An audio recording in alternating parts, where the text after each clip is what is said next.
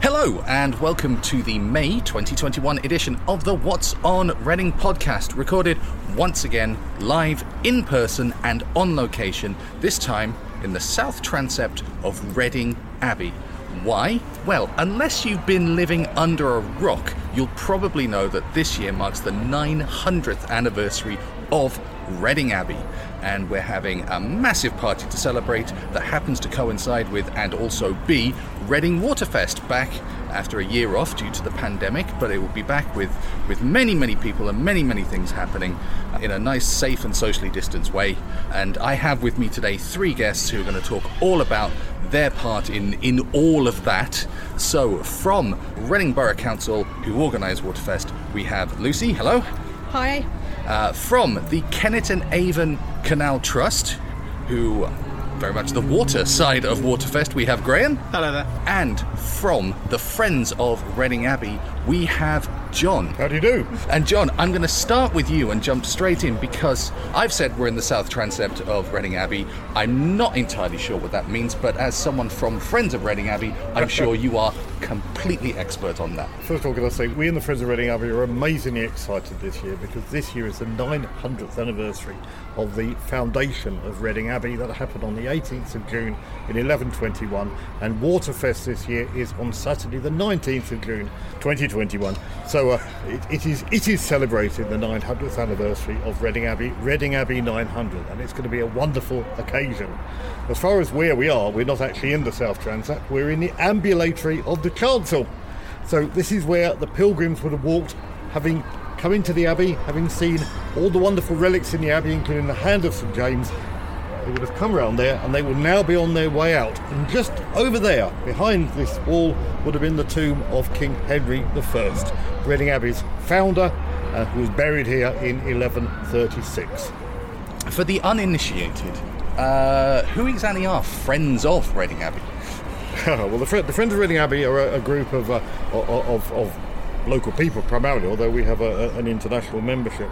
We were set up in the 1980s at a time when the Abbey was closed to the public because of safety concerns, to work with the Borough Council to encourage the Borough Council really to spend some money on the Abbey to get it open again. That happened, and we've existed ever since. Unfortunately, the Abbey was closed again in 2009 due to the same sort of safety concerns, and we worked with the council then over a number of years, in fact 9 years, to put forward bids for funding from the Heritage Lottery Fund, and eventually the council was very successful and got 3.1 million, which it spent on the restoration and conservation of the Abbey ruins, and reopened them to the public in 2018, and they've been a wonderful asset to the town ever since. You've already given quite the sales pitch at the start of your introduction, but how excited are you to be celebrating 900 years of Reading Abbey? Well, it doesn't. It happens once every century, doesn't it? In 1921, when the Abbey was 800 years old, there was a lot of activity. There was a great pageant in Reading in 1920 to celebrate Reading's history. We're not quite going that far this year, and of course lockdown has prevented us from doing all sorts of things. But the council has got an extremely energetic and attractive programme of events lined up for Waterfest, and indeed for the summer here in the Abbey ruins, with lots of partner organisations doing things as well. So it's going to be a cultural and heritage centre for the summer, and well worth coming to. And of course Waterfest is free. You just have to turn up. But this year you have to book in advance for social distancing reasons and get your free timed ticket.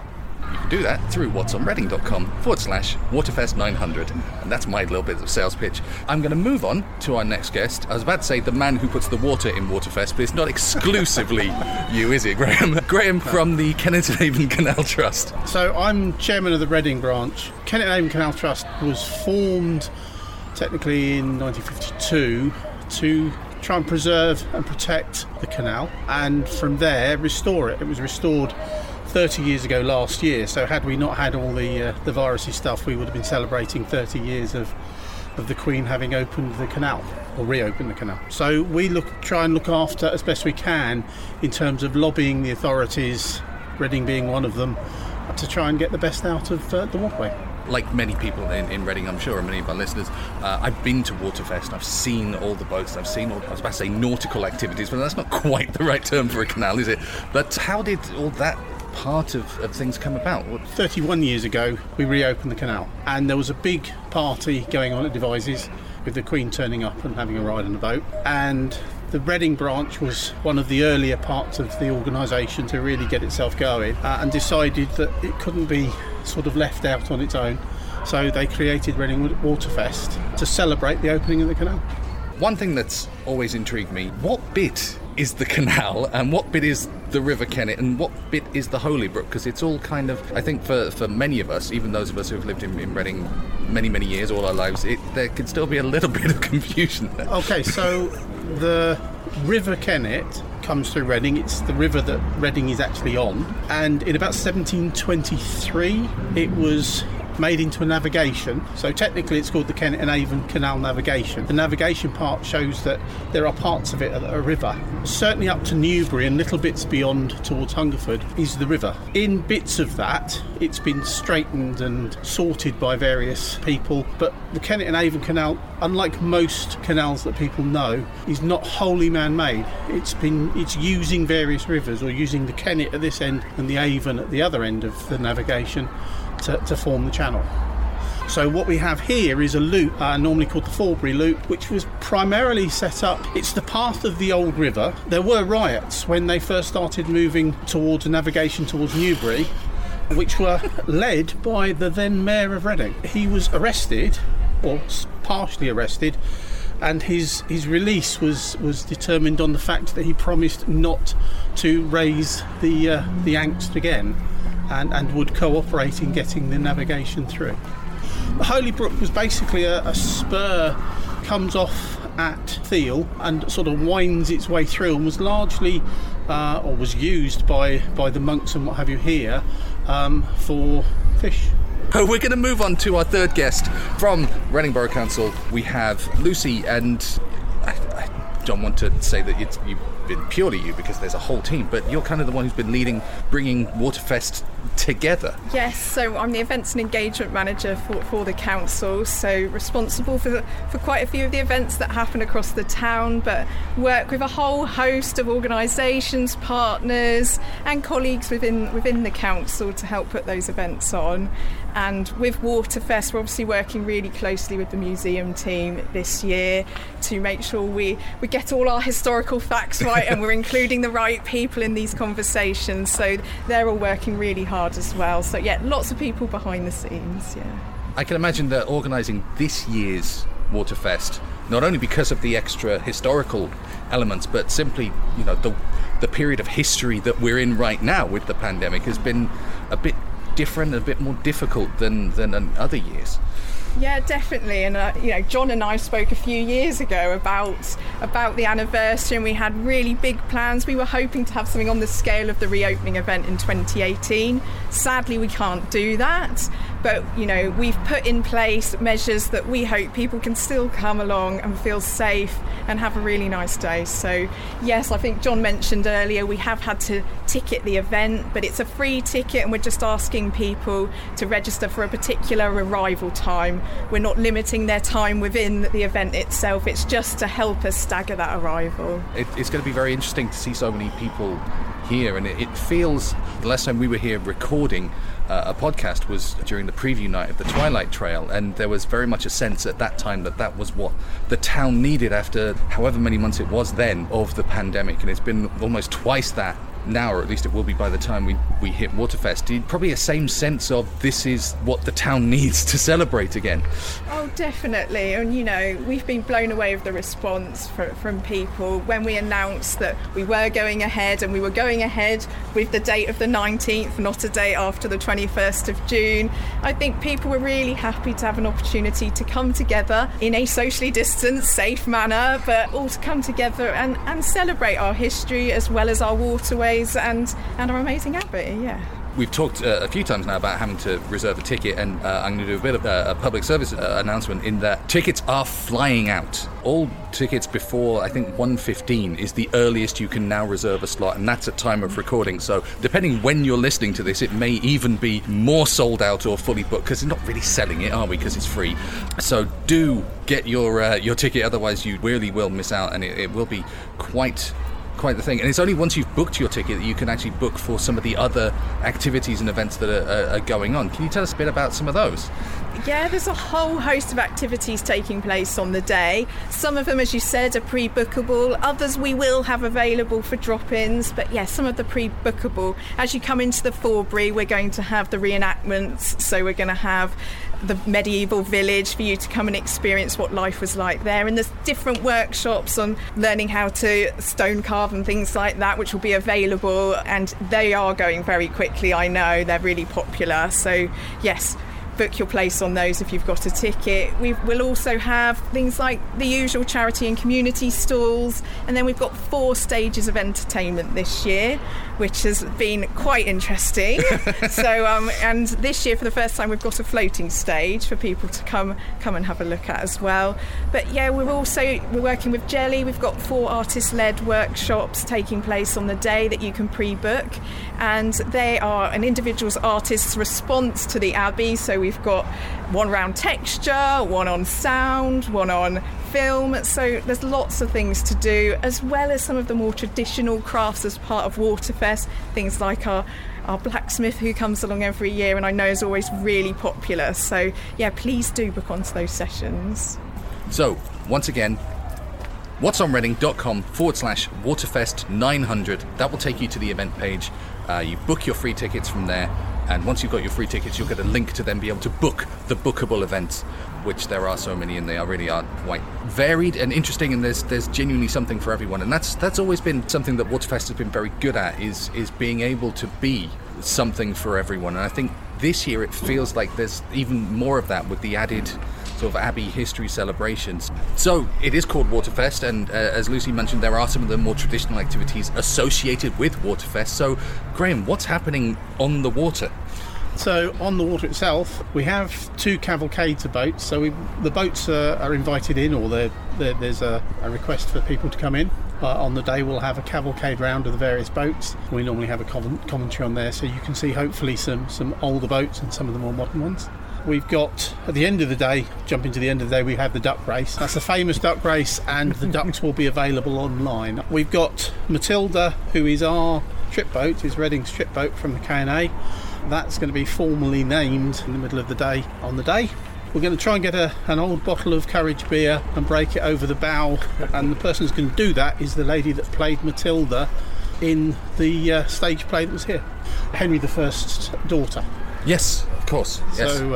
So that's one of the things. We've got a dragon boat, or at least one, hopefully 2, while we'll be doing a demo on the water with some dragon boats. And with a bit of luck, we'll have someone out of the Devizes and Westminster race to paddle around. So that's fairly hectic. Yes. Well, nothing happens quickly on the water, so that's quite a lot of things to happen. That is a lot. Not only are the waterways important to Waterfest, but they would have been historically very important to the Abbey. So, John, can you kind of fill us in a little bit about just how important and what they were used for? The Abbey was founded on the north bank of the Kennet, as we've heard.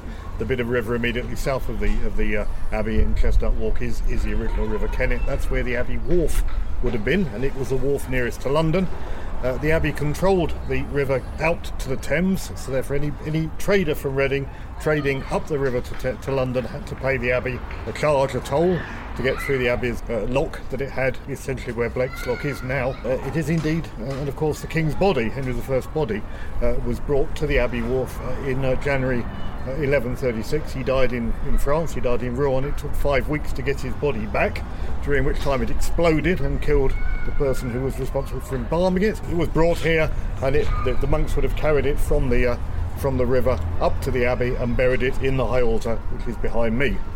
See, they made such a big deal about Richard III being buried in Leicester, but he didn't explode on his way there. You know, I'm just saying. I said at the beginning of this that unless you've been living under a rock, you'll know that we're celebrating 900 years. How important is it? And this is kind of a question for everyone, to sort of have events like this that remind and celebrate about the history of this town, of the figures that built it, the heritage sites within it? I think it's getting a very big question. Reading Abbey, Reading Abbey was a royal abbey. It was founded by the king, and during the Middle Ages it was one of the 10th largest abbeys in the country. Where at the time of dissolution it had income of nearly £2,000, which made it one of the 10 largest, richest abbeys at the time. It was a very important abbey. The king and his court came to Reading regularly. Some kings came here 2 or 3 times a year. Important events happened in the abbey. Parliaments were held here. Royal marriages took place here. Various other things like that. It was when the king came to Reading, government happened in Reading, and that continued right up to the reign of Henry VIII. And indeed, after its dissolution, Reading Abbey, or the monks' part of Reading Abbey, was turned into a royal palace, and Elizabeth kept on coming here. She came here every year during her reign. It was the Civil War that essentially did for Reading Abbey, because this part of Reading was part of the royalist defences of the town in the siege of Reading in 1643. So lots of history that is worth celebrating, and we will be celebrating parts of that history as part of Waterfest, but there will be a specific new part of Reading history, I suppose, a part of Reading Abbey history being unveiled as part of Waterfest. And Lucy, can you tell us all a bit more about that? Yes, so we're very excited. We've run a competition regarding putting in place a new headstone as part of the Abbey Gateway building, which is just in front of me, and the chosen head is the last Abbot, Hugh Farrington. So we'll be unveiling that on the day as well. I think the plan is to unveil that just after we open the event at 11 o'clock. If you don't have your entry for 11 o'clock, you will definitely miss that, but you will see the head throughout the day. So I guess that's why you're doing it so early, so that everyone gets a chance to see the brand new head on the Abbey Gateway. Abbot Hugh Farrington was the last abbot of Reading. He became abbot in 1520. He was a very close friend of Henry VIII, who, as I said earlier, came down here regularly. In fact, Henry VIII came to hunt in the abbot's hunting park, which was Whitley. That's why Henry VIII came here, and he came here regularly. They fell out in the late 1530s because Abbot Hugh didn't support the king's supremacy of the Church of England, and he wouldn't surrender the abbey. And as a result, he was found guilty of treason, and he was executed in front of the Abbey Gateway, which is why it's very appropriate that his head should be unveiled there. And his execution, of course, was one of those wonderful, gruesome executions, hanged, drawn and quartered, and there's a wonderful portrait of it in the Reading Museum. Rabble Theatre, who we've kind of mentioned, are putting on their production of The Last Abbot, which will tell that, hopefully in gory detail, and you can catch a performance of that as part of Waterfest, amongst many other things, which, Lucy, I know you're desperate to tell all our listeners about. We are, definitely, yes. Rabble are one of the many artistic acts performing on the day, and we're so pleased. We've had such an amazing response from the arts community. A lot of them who haven't been able to rehearse or perform for over a year, so we're so pleased we've managed to fill 4 stages full of performers on the day, and they really range from classical through to dance through to traditional choirs and probably more modern acts as well. So it will be really great to come down and hear some music again, I think, for everyone. Graham, you must be excited about everything that's going to be happening, and that it's actually potentially going to bring even more people to your end of the Waterfest. Oh yes, absolutely. It's nice to get back into doing this. It's been a regular event, and from our point of view it starts off with the mayor coming in on our boat Matilda, being piped in onto the wharf there. So that's where we start. Well, I know that from the last time we spoke to the mayor, which was probably about 5 metres over there back in December, he is a waterman. He does his rowing, so I'm sure he'll be more than fine coming in by boat. We've brought all the mayors in for the last several years, so none of them have managed to fall in yet, so it should be safe. Well, there's a challenge.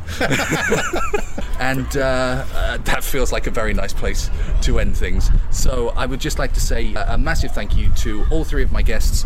And once again, whatsonreading.com/Waterfest900. Book your tickets and come and enjoy the party the town has been waiting for. And don't forget to subscribe to the podcast. We'll be back next month.